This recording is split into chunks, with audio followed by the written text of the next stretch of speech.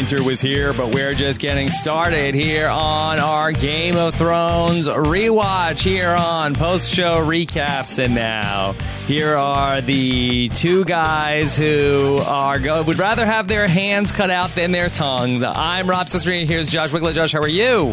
The King of the North! The King of the North! The King of the North! Sorry, I've just been waiting for a long time to belt out the King of the North and not have it be a spoiler. I've been really excited about this. Oh boy. Josh, one season down in our Game of Thrones rewatch. Wow, 10 episodes in on our Game of Thrones rewatch, 10 weeks down. Exciting stuff. Exciting times to be a full season into this Game of Thrones rewatch project. I love season 1. What a pleasure. What a blast to go back to the days when Ned Stark still had a head. Although not in this episode. He's still super, super dead. But hey, we got to see Ned Stark again very quickly. At least his head, right. Yeah.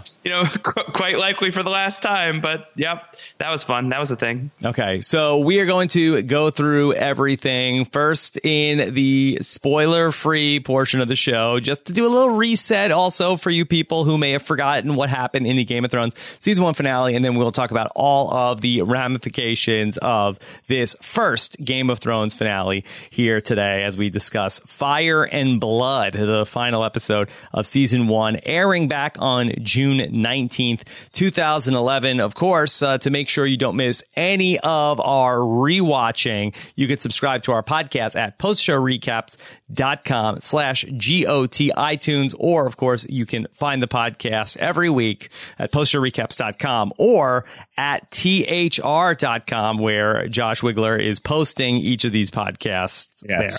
Yes, it's a fabulous team up. It's a great joining of our houses, House Hollywood Reporter and House Post-Show Recaps. We'll work on the names. The names could use some improvement. Yeah, a little bit of branding could be going on there. All right, so Josh, oh my God, dragons are born. Dragons are back. Dragons are back, and we also have hot pie, so that's exciting too. No, the dragons being back, I think, are the most exciting thing. Of course, this whole season had been, when you're first getting introduced to Game of Thrones, one of the draws is, it's a fantasy world, and you're hearing about dragons, and there seem to be zombies in the very first scene of the show, so it's not just like a straight down the middle, completely realistic, like medieval type of show. But for the most part, it kind of plays that way, where really it's a lot about like the political infighting and the violence that occurs from the frailty of man's ego, Rob. We don't really think too much about like the fire-breathing potential of Game of Thrones at this point in Game of Thrones. And then suddenly there are 3 dragons that are now in the mix. Daenerys Targaryen is emerging from Khal Drogo, R.I.P. R.I.P. Khal Drogo is something we can say now.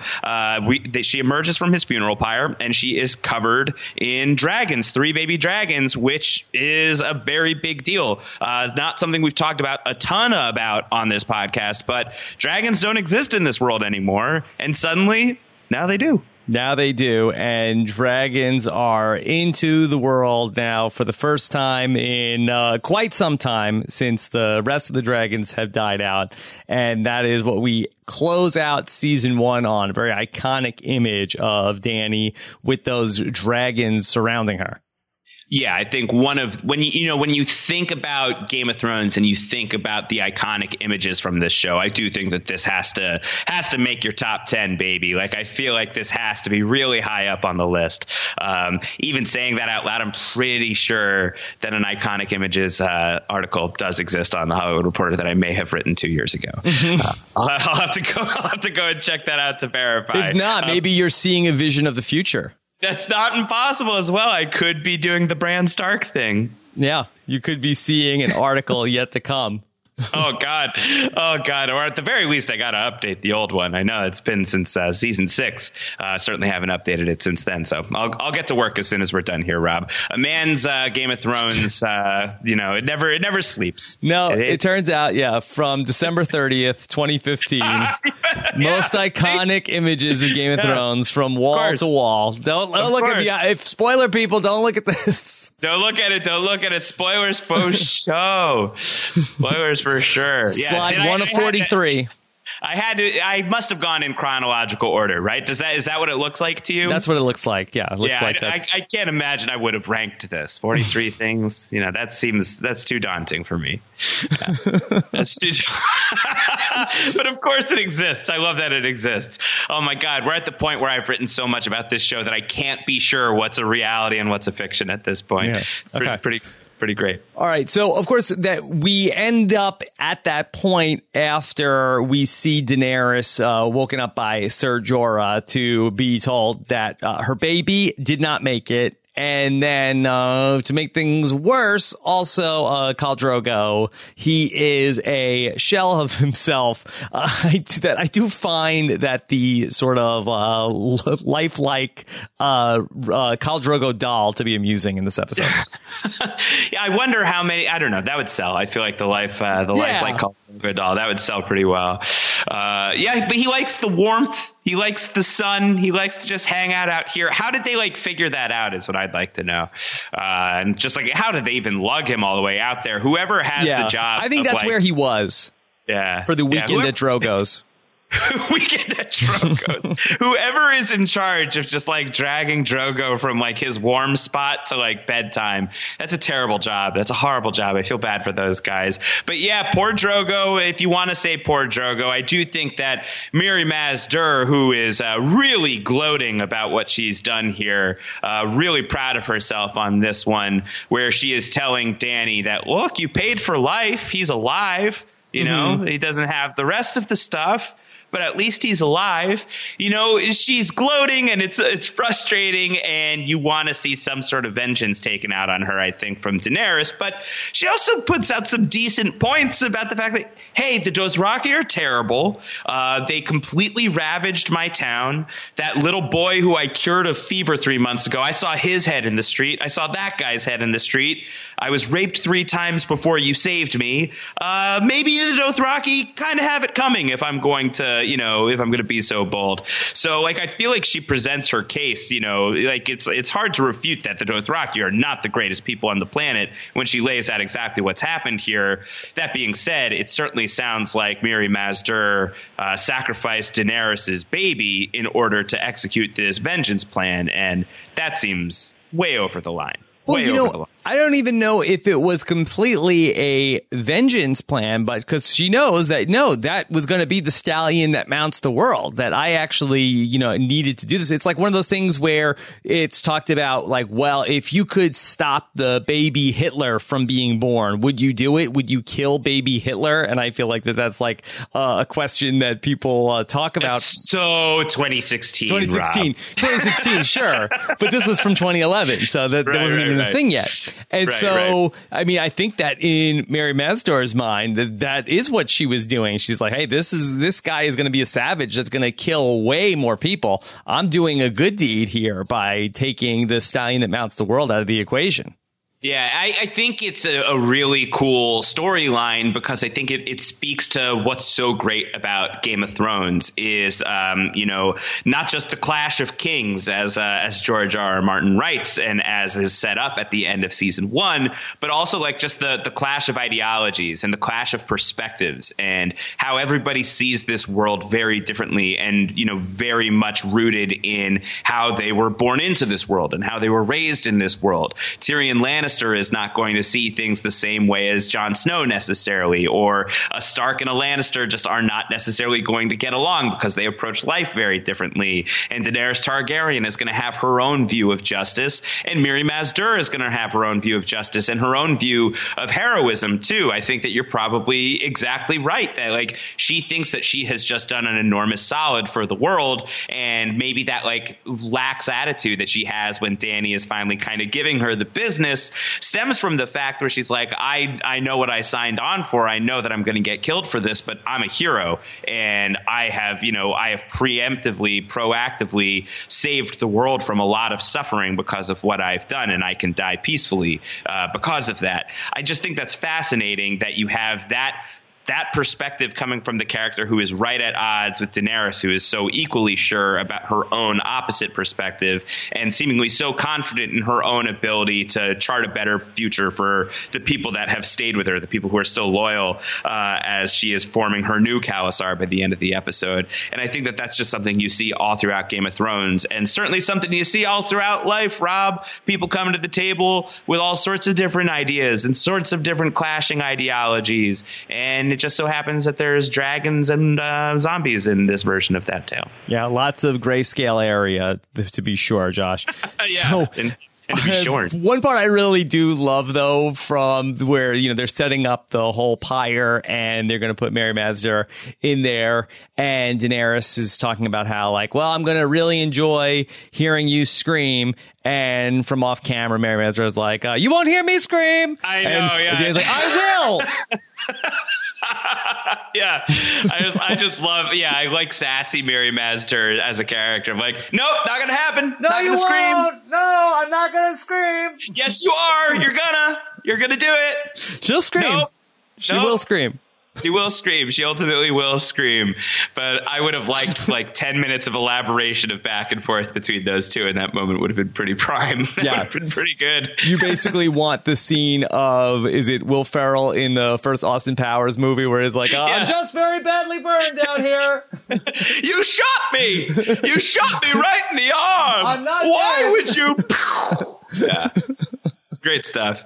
Great stuff.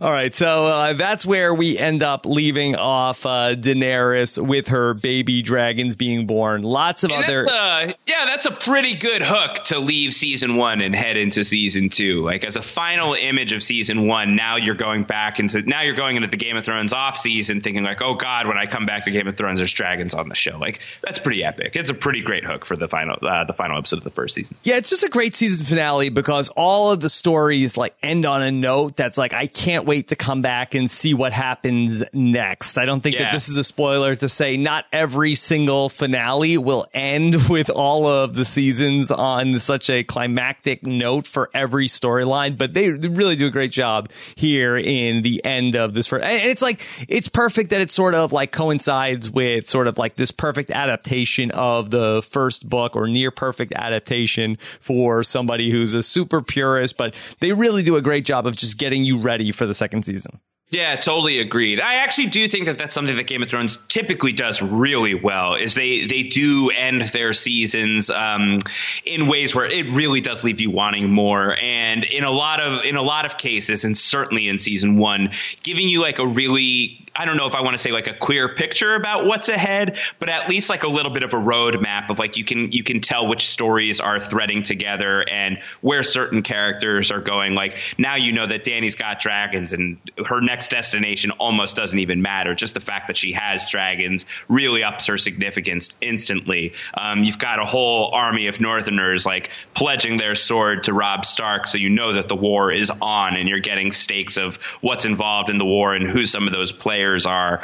You're hearing about the Baratheon brothers and everything like that. So the first season finale really does a great job at setting up the table, and I do think that that's something that Game of Thrones is really good at moving forward. Okay, well, you mentioned about that Northern army that is pledging allegiance to Robb, and we do get that great scene where it's the Great Jon who is signaling that we have a new king in the North.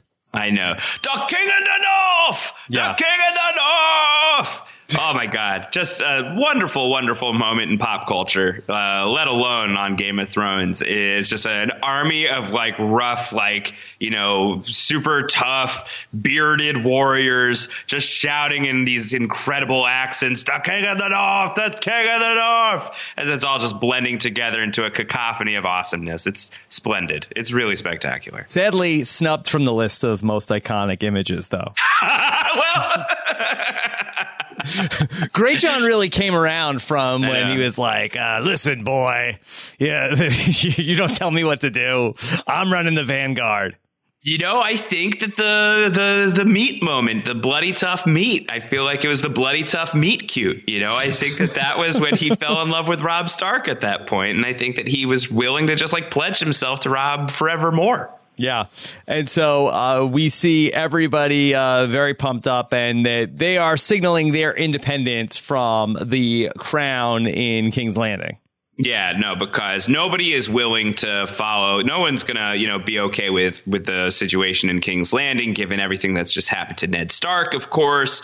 And now that you're hearing that Renly Baratheon is like gathering his people together to make a run at the crown, and Stannis Baratheon, who we've already heard about, that he was King Robert's next of kin, his next youngest brother, the middle child of the Baratheon bros, and he's gearing up for a run at the crown as well. And like the Northerners have no love for any of these people. So why not just break off? Why not just do our own thing? Why not win our own independence and just let the North be the North? And this is certainly in line with many thousands of years of history of the Starks being the kings in the North. That was the position that they held for the longest time until Aegon Targaryen, about 300 years before the events of Game of Thrones, shows up in Westeros, unites the realm, quote unquote, unites the realm through sheer force of power, and the Starks relent. There is a king, I believe his name is Torrhen Stark,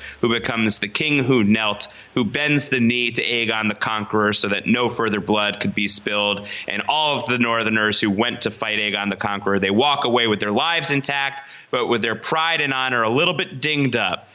Because they are no longer a free and independent North. They are now part of the larger Seven Kingdoms. And so now you're getting this moment where the Northerners are feeling like, you know what?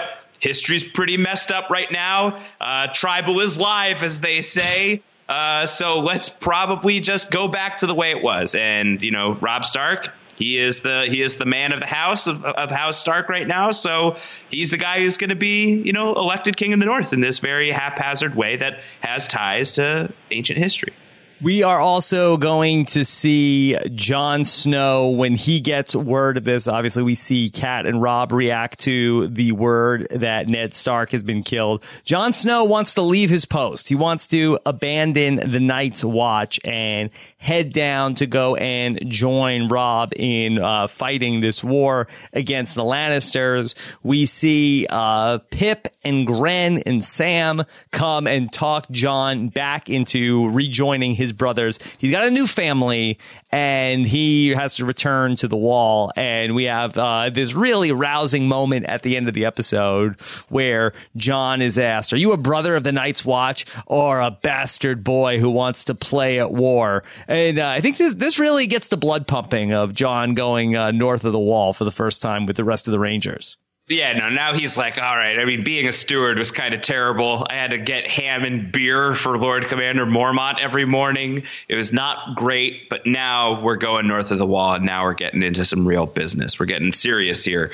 So again, like we were saying earlier, I do think this finale really does a great job of setting up some of the stories that are coming next, and now you can enter season 2 of Game of Thrones pretty hyped up that the Night's Watch is moving north. They're not going to be just sitting around and waiting for more zombies to come their way. They're going hunting. They're going out. They're going and they're seeing what's what beyond the Wall and what's causing all of this nonsense, this undead madness that seems to be creeping towards the Wall. So that's a really cool way to leave the Night's Watch storyline and to think about what all of these guys can get into in the frozen tundra north of the Wall is really great. I do have to say, in the Jon Snow storyline this week, what an incredible episode from a man, Samwell Tarly. I mean, just like really kind of like classic Samisms of him being like, Jon, you can't run away. Don't you know what happens to deserters? And then getting clotheslined by a tree. Tremendous episode for Samwell Tarly. That's the thing. That has happened to me one time, Josh, as well. You got clotheslined by a tree? Yes, because I did not have a lot of experience horseback riding. And the thing is, the horse is like, well, I can fit underneath this. The horse is not thinking of you. When was this? When did this happen? This is on my horseback riding trip with Rudy and Tina. Interesting. Remind me somebody and that everybody laughed and laughed and laughed. Yeah. Remind me somebody that I have a great quote from Tina Wesson somewhere about your horseback riding trip. Oh, I'm sure. Yeah. Someone remind me to bust that out at some point. It's pretty good. Not to mix the shows too much right now. But they do a great job here with everybody going north of the wall. And Lord Commander Mormont just sets up this. It does not matter who is going to be sitting on the Iron Throne, with the White Walkers and the Wildlings coming down from the north. And it really does put things into perspective for Jon.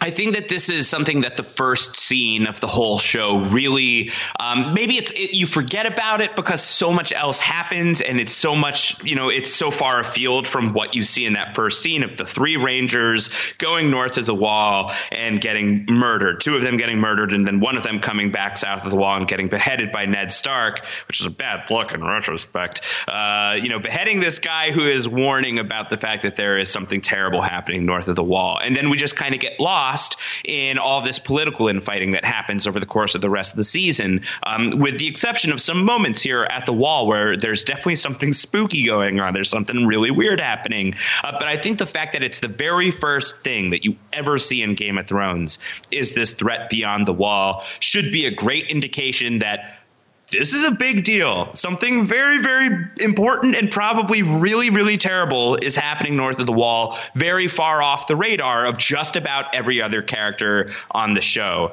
And I think that what Lord Commander Mormont says here about, essentially saying, like, why does that war matter when we've got this other war that we're fighting? And are you going to fight with me, or are you going to worry about the petty dealings of mortal men, basically? Like, is that what you're going to do? I think should really be a clue to the audience of what is the biggest priority. Not to say that, like, everything that's happening with the rest of our characters on Game of Thrones isn't a priority and isn't, profoundly and urgently important for the people who are participating in these storylines, but there's also a meta threat at play. And it seems like Jon Snow and his buddies are about to ride right into it.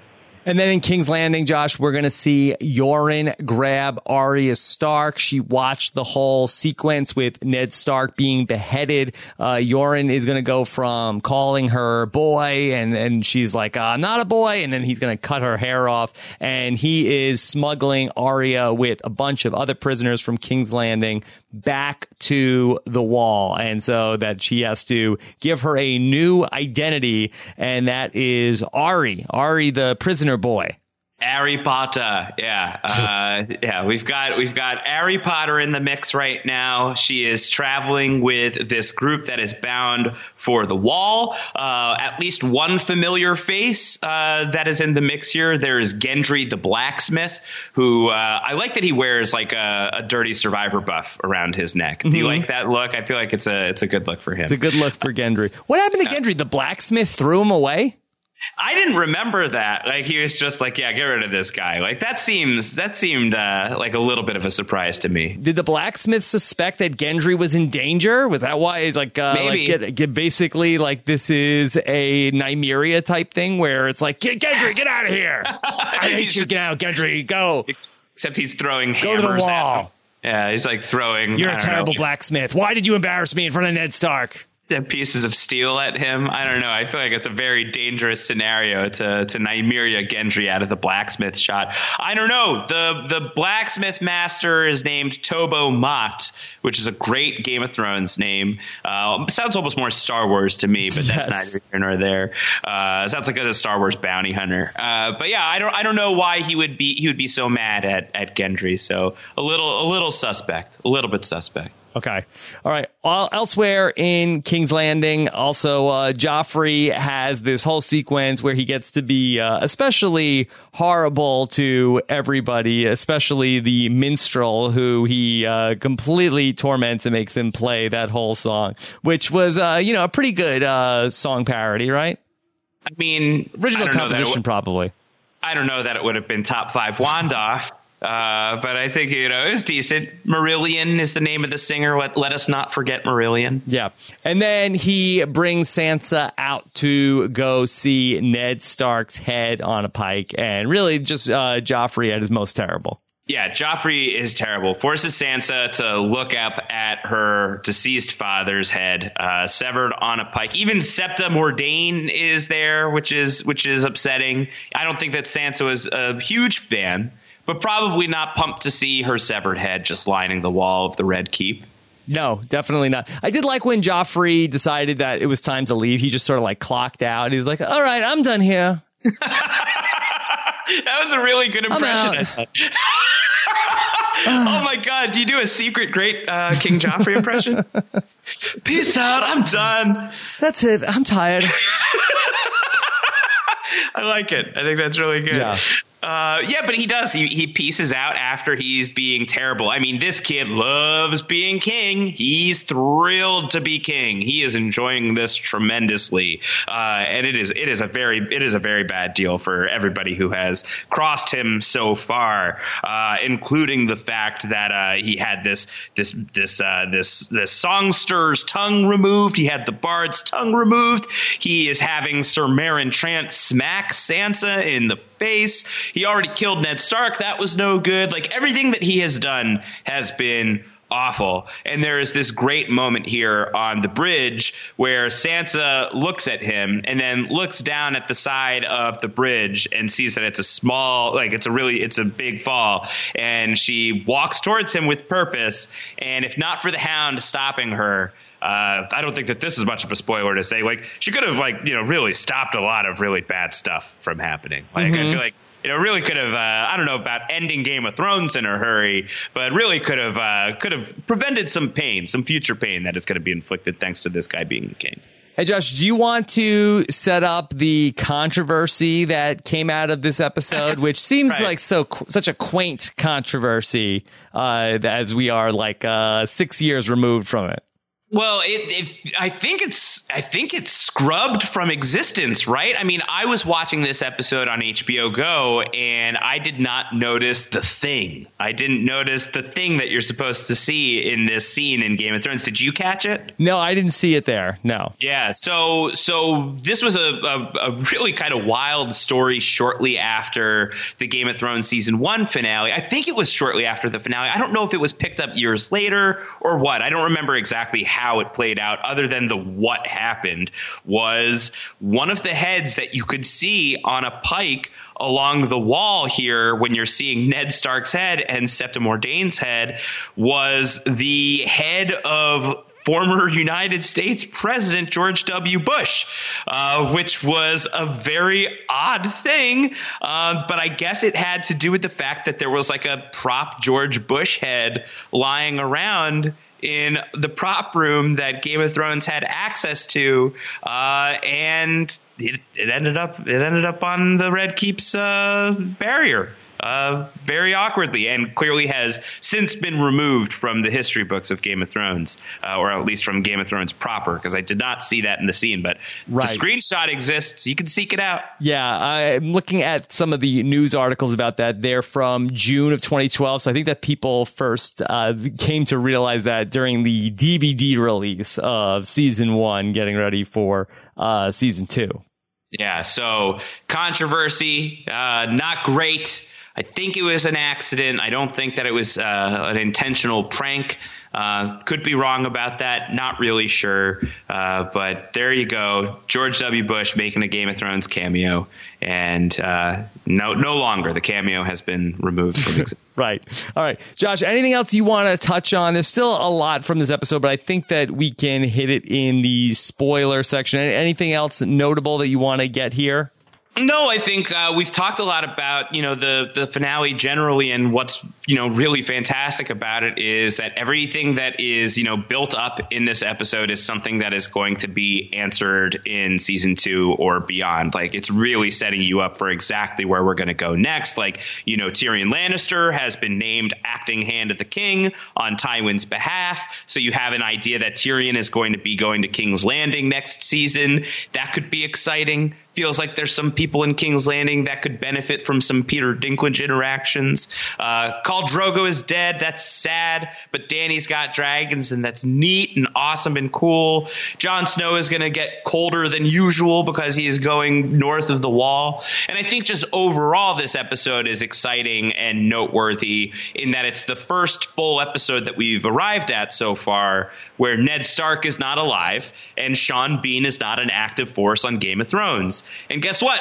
That's Game of Thrones now. So this is like the first real episode of Game of Thrones where that main character who we had been tracking through 9 episodes of the first season is completely gone. And though the impact of that character's death and what is left behind in the wake of him being pulled from the board is definitely going to be critical in the next wave of Game of Thrones in the future of the show, he himself will be gone.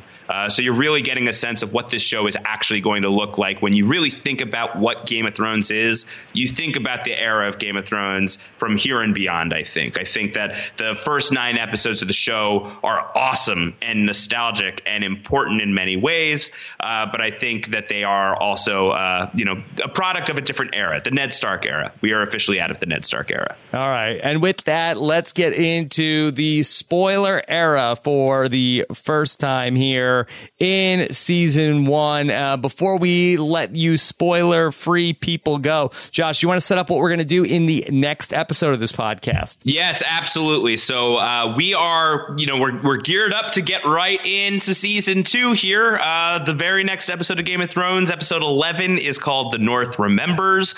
We will not be talking about that next week. Instead, we're going to stop down for one last look at season 1 and everything that came out of this season, both on a spoiler level and a spoiler-free level, and we are going to do that through your feedback. So please, we would love your feedback for this episode. Special feedback show looking back at season 1 for Thanksgiving week. Rob, I'll be thankful for this podcast. All right, so happy Thanksgiving to everyone in the 7 Kingdoms. Okay. Yeah. Thanksgiving 2 days earlier is when we will release it. But yeah, so send us your feedback. We would love that. GOT@postshowrecaps.com is one way to do it. You can go to postshowrecaps.com/feedback and send us your feedback that way. You can leave us a voicemail. Voicemails could be fun. postshowrecaps.com/voicemail. Any other ways? I don't know. Raven. Yeah. Tweet, whatever. Okay. We'll check the comments as well on postshowrecaps.com. And with that, let's get into the spoilers. Okay. And now is the part where I reveal that Ned Stark's head grows legs and leaves the pike from the Red Keep and goes on a vengeance tour through all of King's Landing as just a Ned Stark with arms sprouting from his ears and legs from his throat. I don't know. None of that's true. All of that's wrong. It's just extra warning in case you're still here by accident. Leave. You're still here. Go. Spoiler time. Let's do it.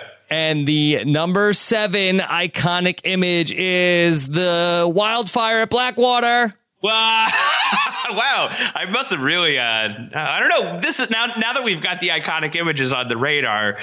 Let's see if I left anything out from season 2. Any iconic images coming out before the wildfire explosion at Blackfire? I'm a little worried about season 2. We skipped right from dragons to Blackwater. No, that's what I'm saying. Let's keep an eye out. Let's see if I missed anything. Let's see if there's anything that really was worth being an iconic image from Game of Thrones between the birth of the dragons and the wildfire explosion at Blackfire. Okay. All right. So, Josh, let's then talk about something that will be a big factor in Game of Thrones season 2. I think maybe the smoke baby. I think maybe it could have been in there. Smoke Monster was pretty good. I mean, we'll re-examine the scene. We'll re-examine the scene and see. I mean, iconic image. I guess it is pretty iconic. Yes. Yeah. But on that note, let's talk about Kat Stark and what she has going on in this episode, where she goes to see Jaime Lannister and she gets close to the truth about what happened with the very first episode of Game of Thrones and why Jaime pushed Bran Stark out the window. Right. And he owns up to it. He says, I pushed him out the window, and she asks him why. And he doesn't answer her. He says, you should get some sleep. It's going to be a long war. And I know this isn't like deep cut analysis or insight or anything like that, but it's just like, couldn't you just like have like poked him a little longer, just like to get the why? Why give up so easily? It seemed like he might have gone there. He was like, I probably shouldn't say anything. Jamie was feeling chatty. I think that he was ready to talk. I think that just like one more like swift hit with the brick, I think may have done the trick. But yeah, so he's owning up to it. And we do have Jamie Lannister on lockdown at this point. And I think it would have been a spoiler to say in the first half of this episode of the podcast that, we're talking about how the finale really sets up where people are going for the next season of the show and what we're going to see from their story arcs next year. And like Jamie's entire story arc in season 2 is just still being like tied to a pole. He's going to be tied to a pole all season long until the very end. And that being said, I don't think it's the weakest Jamie Lannister season. So he's still got to go to Dorne. Right. But ultimately, it is going to be Kat who is going to be the person to release him. So a lot of, setup coming in that story, which is going to be fun to see that play out next season. So I didn't know before we leave the Starks, I didn't know if we should talk about this in the spoiler free or the spoiler filled. So just to be safe, it's in the spoiler filled and we could reveal it in the feedback show if we'd like. But I don't think we're ever going to see the Great John again. I think that he's gone after this. I think the actor and the show, as we discussed before, I think that this is the last episode that he appears in, and then he's just basically going to disappear from existence. Oh, man. So I'm glad that we got to like really pat him on the back for King in the North. He was great. He was great. I mean, they called him the Great John for a reason, because he was definitely I don't know if is he the best John on Game of Thrones? I don't know. They don't call him Best John, Rob. They don't call him Best John Umber. They call him Great John because Umber. I'm taking Jon Snow out of the equation because he's Aegon Targaryen to me. Oh, stop that. No, that's never going to catch fire. No matter what happens, he's never going to be Aegon. They don't catch Targaryen. Fire. That's the thing about the Targaryens. That's right. Jon Arryn, I don't think that he's as good as Great John Umber. So yeah, maybe I would support Best John Umber. But I mean, Jon Snow is so great. I think that he's got to be the best John. I'll rank those two. Best Aegon for sure. I'll work on that list of the best Johns of Game of Thrones. Okay, slideshow coming soon. Okay, so up in the north at Winterfell, we get to see a little bit more of Bran. That he ends up seeing the Three-Eyed Raven, and he tells Osha that it is leading him to the crypt. That's where Ned Stark is. And so Osha's a little scared to go down into the Winterfell crypts. And we end up getting a little bit of a backstory. It doesn't seem like there's a lot of statues in the... It seems like we always see like the same like 2 or 3 statues in the Winterfell crypts.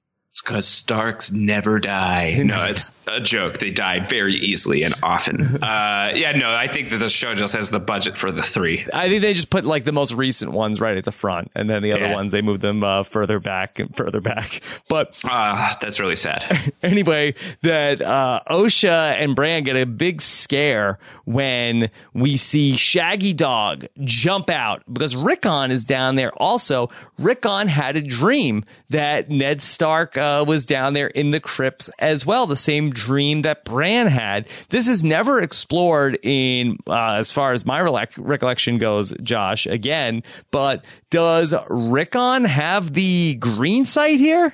Yeah. I don't know. I don't know why the whole Rickon thing on Game of Thrones is so odd to me. First of all, I feel like Rickon just looks like a little man. Doesn't he? Like, he just like looks like a little man walking through the hallway there. Like, he looks like Elijah Wood in The Hobbit. Yeah. He looks like a hobbit, just like him next to Shaggy Dog. The proportions, like, and there's just like there's like a seriousness about the way that Art Parkinson carried himself, even as a young child, that he's just like very much like an adult, small adult. But I don't know why it doesn't get explored much further on the show. I think that the truth is that probably Art Parkinson as Rickon Stark was never really lighting it up the way that the other Starks did. I think that that's pretty clear. And I think the show just never really had a ton of interest in exploring the character on the show if he wasn't really popping on the show, and there is so much other business that needs to be accomplished in the telling of this story for television. With that being said, it's definitely a thing in the books that it feels like the Starks have like working potential, that the Stark kids all have, these odd connections to their dire wolves. It's mentioned in the most recent prologue chapter in A Song of Ice and Fire, the prologue of A Dance with Dragons from 2011, believe it or not, still the most recent book as of this recording, that Jon Snow is better at this than he realizes, that he is a more powerful warg than even he understands. And this is from the perspective of a wildling warg who would know, who would sense that from him. So it's definitely something that is explored a little bit more in the book, that's being set up in the books as possibly a big deal for later on. But as we saw in season 6, Rickon's going to return after a several seasons absence and just get shot in the chest for, all of his troubles. So a lot of build up for nothing with Rickon Stark. This is just like the first most interesting thing that's happened with that character. And unfortunately, the show will really never do much of anything with it. I also think that it's great that I feel like that the Bran-Rickon relationship is not unlike the Michael Scott and Toby relationship, that Bran seems to really not care for Rickon. Every time he shows up, he's like, oh my God, Rickon, come on. Come on, what are you doing in here? Yeah, but I feel like Toby tends to weather it, right? Like he tends to kind of shock absorb it, and he's certainly a nuisance. But I don't feel like, does he really throw it back at Michael Scott very often? Not too often. He absorbs I feel like Rickon's pretty sassy himself. Like if you think back to when Rickon was like, Dad's not coming home. And Bran's like, yeah, he is, Rickon. He's like, he's definitely not. And then he just laughed. Like I feel like he's got a little Miri Mazdur in him. He's got a little bit of MMD. Yeah, I think he is coming home. You'll see. No, you're wrong. No, he's not, Mary. Trust me. Yeah. I'll be back. Tomorrow. You know, with Rickon Stark, in the books, one of the big theories is that he is on an island in the north called Skagos. I might be mispronouncing it. That has potentially unicorns on the island and is also populated by indigenous cannibals. And he's being protected there by Osha the Wildling. And so there's a lot of hope that Rickon will return in the books with an army of cannibals and potentially even unicorns at his side. Okay, well, let's not hold out too much hope for that. I don't think that's happening in season 8. I don't think so. Zombie Rickon with unicorns, I don't think is happening. Okay, we touched a little bit on Tywin and that he is making all of these plans. He seems to recognize here for the first time that Tyrion is not a stilted idiot, and actually gives him some responsibility to go to King's Landing and serve as Hand of the King in his stead, while Tywin is going to be out there on the battlefront. Now, it seems as though that this is almost like an isolated incident, that Tywin ends up sort of like losing whatever sort of respect for Tyrion that he has here in this moment. Can you sort of just talk us through the timeline of this? Why does he sour on Tyrion so much, even after Tyrion sets up everything at Blackwater? I think he just hates Tyrion. I think that he's really kind of always hated Tyrion. But he seems warm to him here.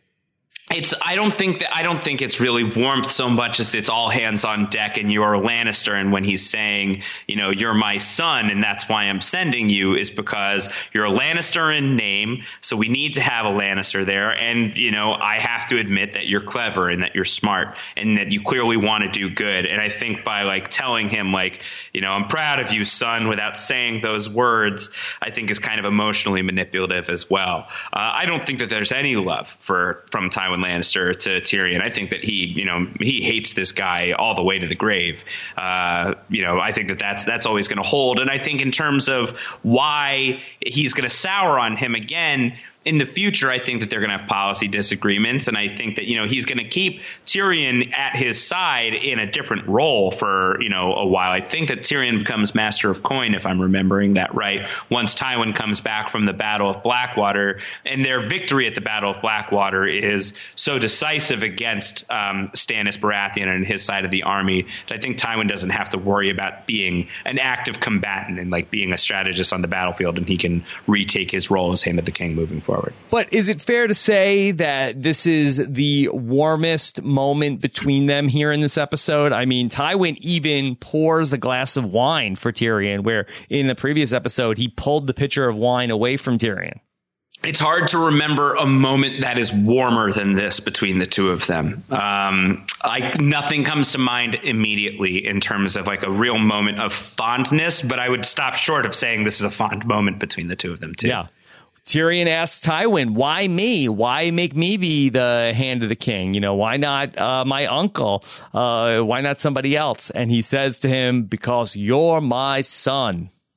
You're my son. Yes. Yeah, and his other son is currently tied to a pole where he will be for way too long.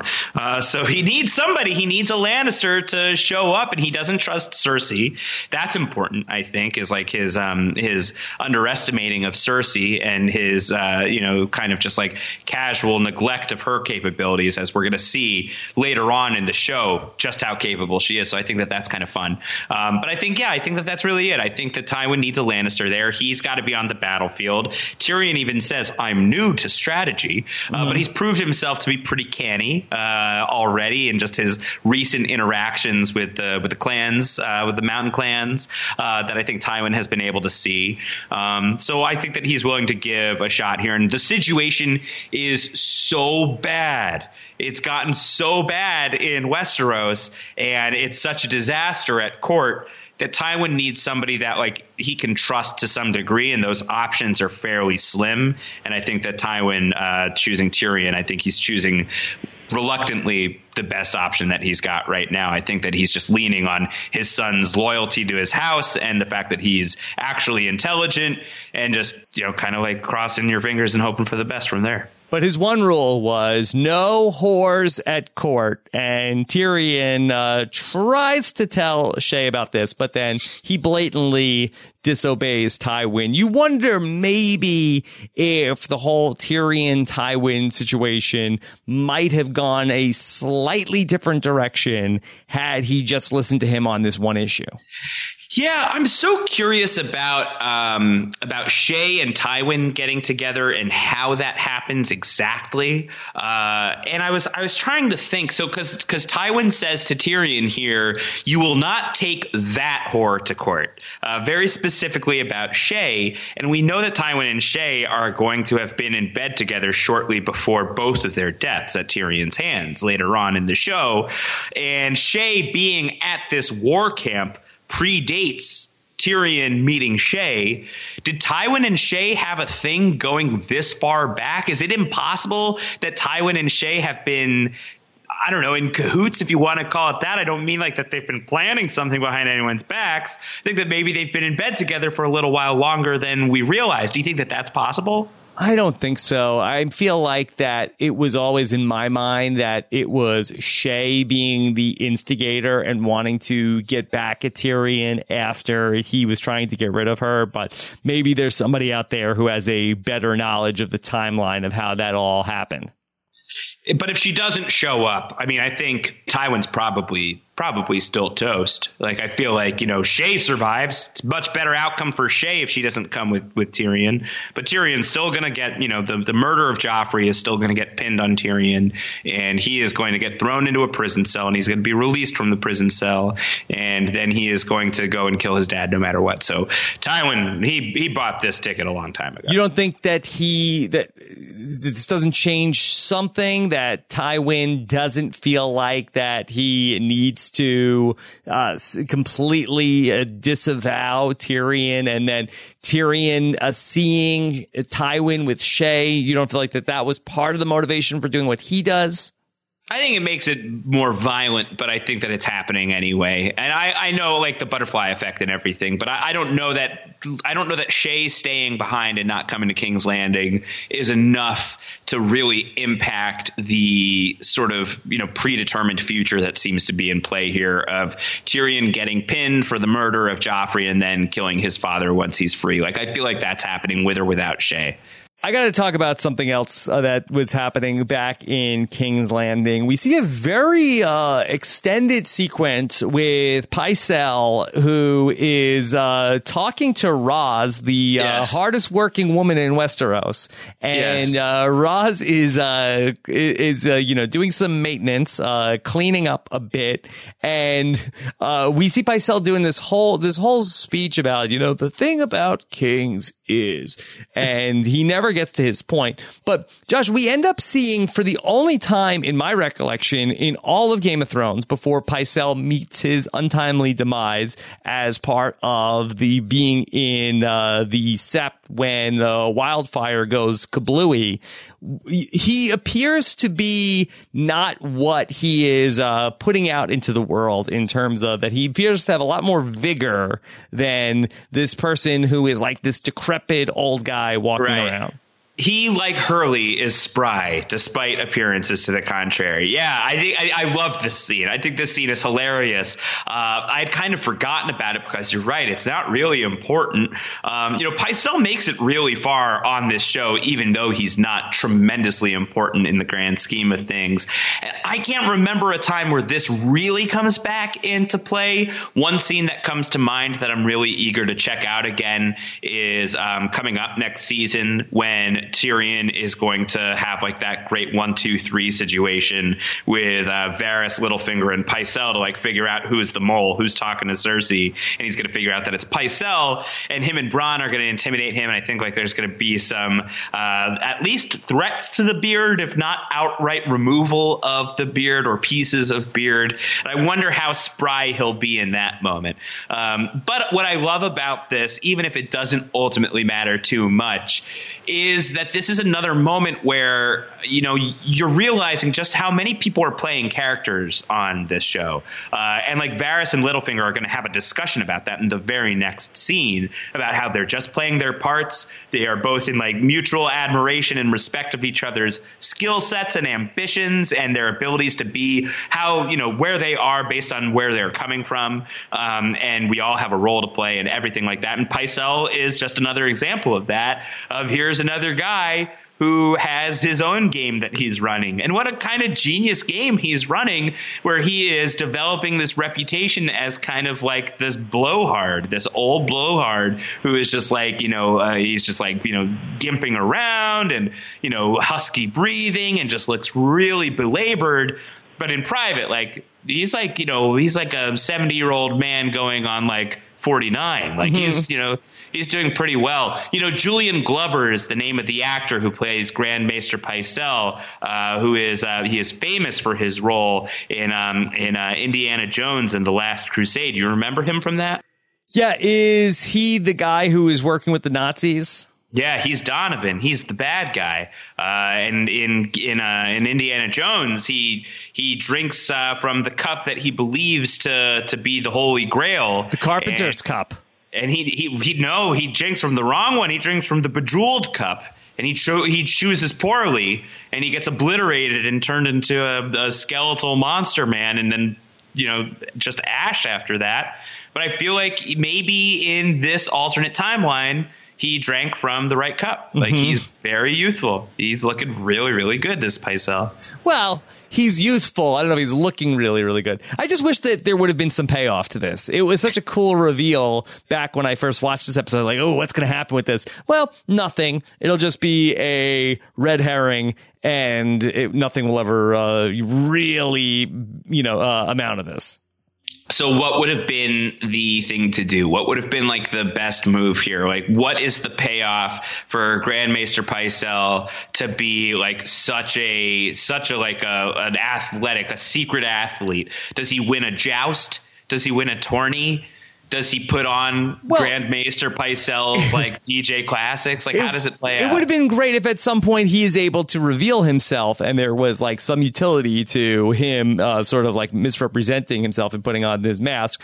But alas, that will not be the only small council member that I will have this regret about, because we also have another great scene with Varys and Littlefinger. And here's Littlefinger again, staring at the Iron Throne, talking about what he'll do with Varys at the point that he gets the opportunity to sit on the Iron Throne. And I really feel like that these, sort of grand plans that Littlefinger is talking about also really never come to fruition. Yeah, I know. So, this has been something that we have been monitoring on our rewatch of Game of Thrones because the death of Littlefinger is still so fresh for you and I, having just finished season 7 not terribly long ago, and for many of the people who are listening to this in real time as well. Maybe this is something that's better saved for our show next week, but I am really curious about your takeaways from Littlefinger so far. It's hard not to be kind of disappointed when you weigh how he starts the show with where he ends up. Yeah, there's just these great scenes with Varys and Littlefinger, and for them to never really have like a proper ending to their story together just feels like a missed opportunity. Yeah, I do regret that. I do think that is something that the show, I wish, like, if they could get, if they could get a dragon from Dragonstone to Beyond the Wall in 5 minutes, like, I wish that they could have found some way for Varys to make it to Winterfell while Littlefinger is there, or for Littlefinger to have gone as an envoy with Jon Snow in Davos could have been fun, and he could have had one final scene with Varys at Dragonstone where he could have been like, I just wanted to see you here at Dragonstone and say, what's up? What's going on? Let's trade notes. And how are things? Varys tip off Arya to what could potentially be going on, and just to have him sort of at least in there and be able to shoot Littlefinger a glance as Littlefinger is dying there at Winterfell. Just like even this conversation between the two of them where they're talking about like, here we stand in mutual admiration for one another. They were just like set up from this first season as this Professor X Magneto pair that were always going to be, playing this chess match against each other. And then ultimately it doesn't go anywhere. Yeah, it would have been nice to have gone somewhere. a regret. And hopefully, there's still some hope that maybe it turns out differently in the books if we ever get a chance to see that. Right. Peter Baelish never runs into Varys again, but Pattaya Baelish, on the other hand, perhaps he has a chance. We'll see. Josh, what other notes do you have from this episode? Well, I love that Hot Pie is officially on the show. I forgot a jerky Hot Pie to start. I forgot that, he was a really mean kid. Apparently, he kicked a boy to death through the balls. Allegedly, I don't believe it. I feel like I think he was fronting. Hard to imagine that is true. Also, what's up? Lamy Greenhands is in the house. He's going to be here for like 5 seconds. His death scene early on in season 2, in retrospect. No, it was not going to be an iconic image, but it's a great ending to an early season 2 episode. So I like this storyline that's building up. I love Yoren. I'm treasuring every moment we've got with Yoren while we have him, because he's going to be gone very, very soon, unfortunately. Just love that guy. Big fan of the Yoren. Mm-hmm. Also, Stop laughing. Jorah gets a kiss from Dany. Jorah does get a kiss from Dany. That's a big deal. We know how Jorah feels about Daenerys here. I think the whole just watching the scene with Dany emerging with the dragons again and seeing them in their first state. If we're not counting them as eggs, which is the less exciting version of where we are now that the dragons have been birthed and are in the world. But just like to think about where we are on Game of Thrones now with the dragons versus how it started with them. It's such a shift. It's so wild that like we're going to be in the era of baby dragons for a while on this rewatch before we get to like the full sized flying cannons that we are used to through 7 seasons of Game of Thrones. Is pretty crazy. I have to say I was also a little disturbed by naked Lancel. Yeah, naked Lancel is definitely a thing. Yeah, Eugene Simon, the actor who plays Lancel Lannister, is going to go on to at least, I don't know, I feel like he's going to get pretty jacked, right? Like, I remember Lancel in like his final stage of, as a faith militant, like being pretty cut and, pretty lanky Lancel here. Lanky Lancel is the thing. I'm not trying to shame anybody, but it's definitely noticeable. Are you thin shaming? I don't mean to.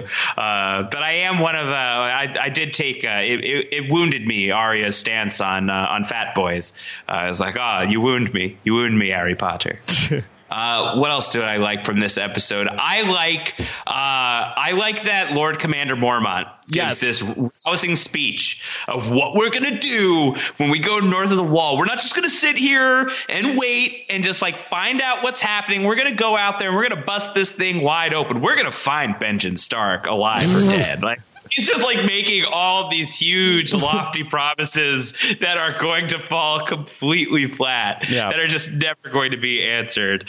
Also very sad that Lord Commander Mormont is setting north for the last time. He is leaving Castle Black here in this season finale, and he will never return. And it just makes me think about how much like that poor lonely bed at night. You know, those guys seem to have a real bond. Lord Commander Mormont and his crisp, clean sheets. They shall never meet again. Yeah, and not only does Lord Commander Mormont also need his sheets changed every night, he has the audacity to complain about ham again this morning.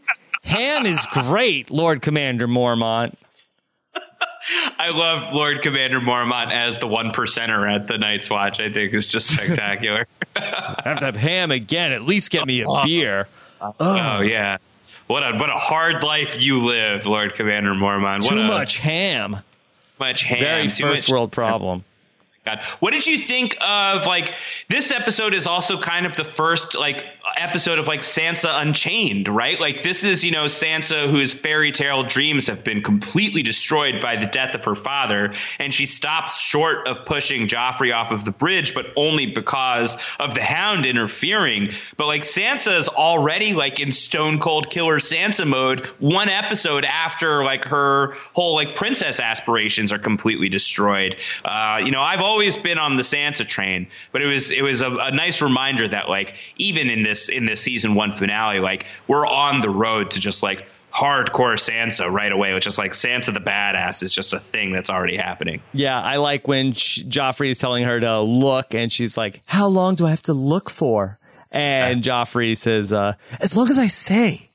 And then, yeah, and it was also I really end up feeling a lot better about the death of Meryn Trant, especially after he ends up slapping Sansa around in this episode when Joffrey says about how, you know, a king should never slap his lady, so I'll have Meryn Trant do it for me. What a jerk. He's the worst. I'm so thrilled that we have Joffrey on. Yeah, I love that we have Joffrey on the podcast for a while, but he just sucks. He's just awful. He's just the worst. Yeah, worst no, guy. He's really terrible. He's terrible. I mean, he's not a Jon, but he would be the worst Jon for sure. Okay. All right. Josh, anything else? I'm sure that there is something big that I'm neglecting right now, but that's why we got one more shot at season 1 before we have to get out of here. So we'll talk more about this episode if we need to in our feedback episode, our season 1 wrap up episode, which I'm really stoked about. Should be fun to hear from all of you guys who've been doing the rewatch along with us. Rob, you and I saw each other in person not terribly long ago at the Live Know-It-Alls in New York City last week, and I don't know about you, but I met a lot of people who are listening to the Game of Thrones Rewatch podcast. People seem to be enjoying it. Thank you guys so much for following along and having a blast with us. I think this has been great. It's been highly enjoyable. So I can't wait to hear from some of you guys next week. I think it's going to be a really fun show. Just like Great Jon, it's been very great to go through all of the things from season 1. You can send your questions in so many different ways. GOT@postshowrecaps.com. You know the drill, that you can go back and listen to all the different ways we rattled off earlier in the podcast if necessary. Josh, what is the hashtag tonight? Is it Lanky Lancel?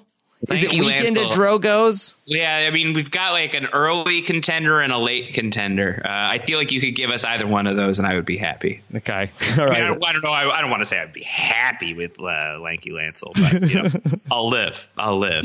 I'll live just like Khal Drogo's living. All right. Of course, you can subscribe to the podcast to make sure you don't miss any of it. We always appreciate your feedback and Stark ratings at postshowrecaps.com/GOT iTunes. Check out everything else that we have going on at postshowrecaps.com. Mr. Robot, we just wrapped up talking about Star Trek Discovery, all of The Walking Dead, and more. Postshowrecaps.com for all of that. Take care, everybody. Have a good one. Bye. Bye.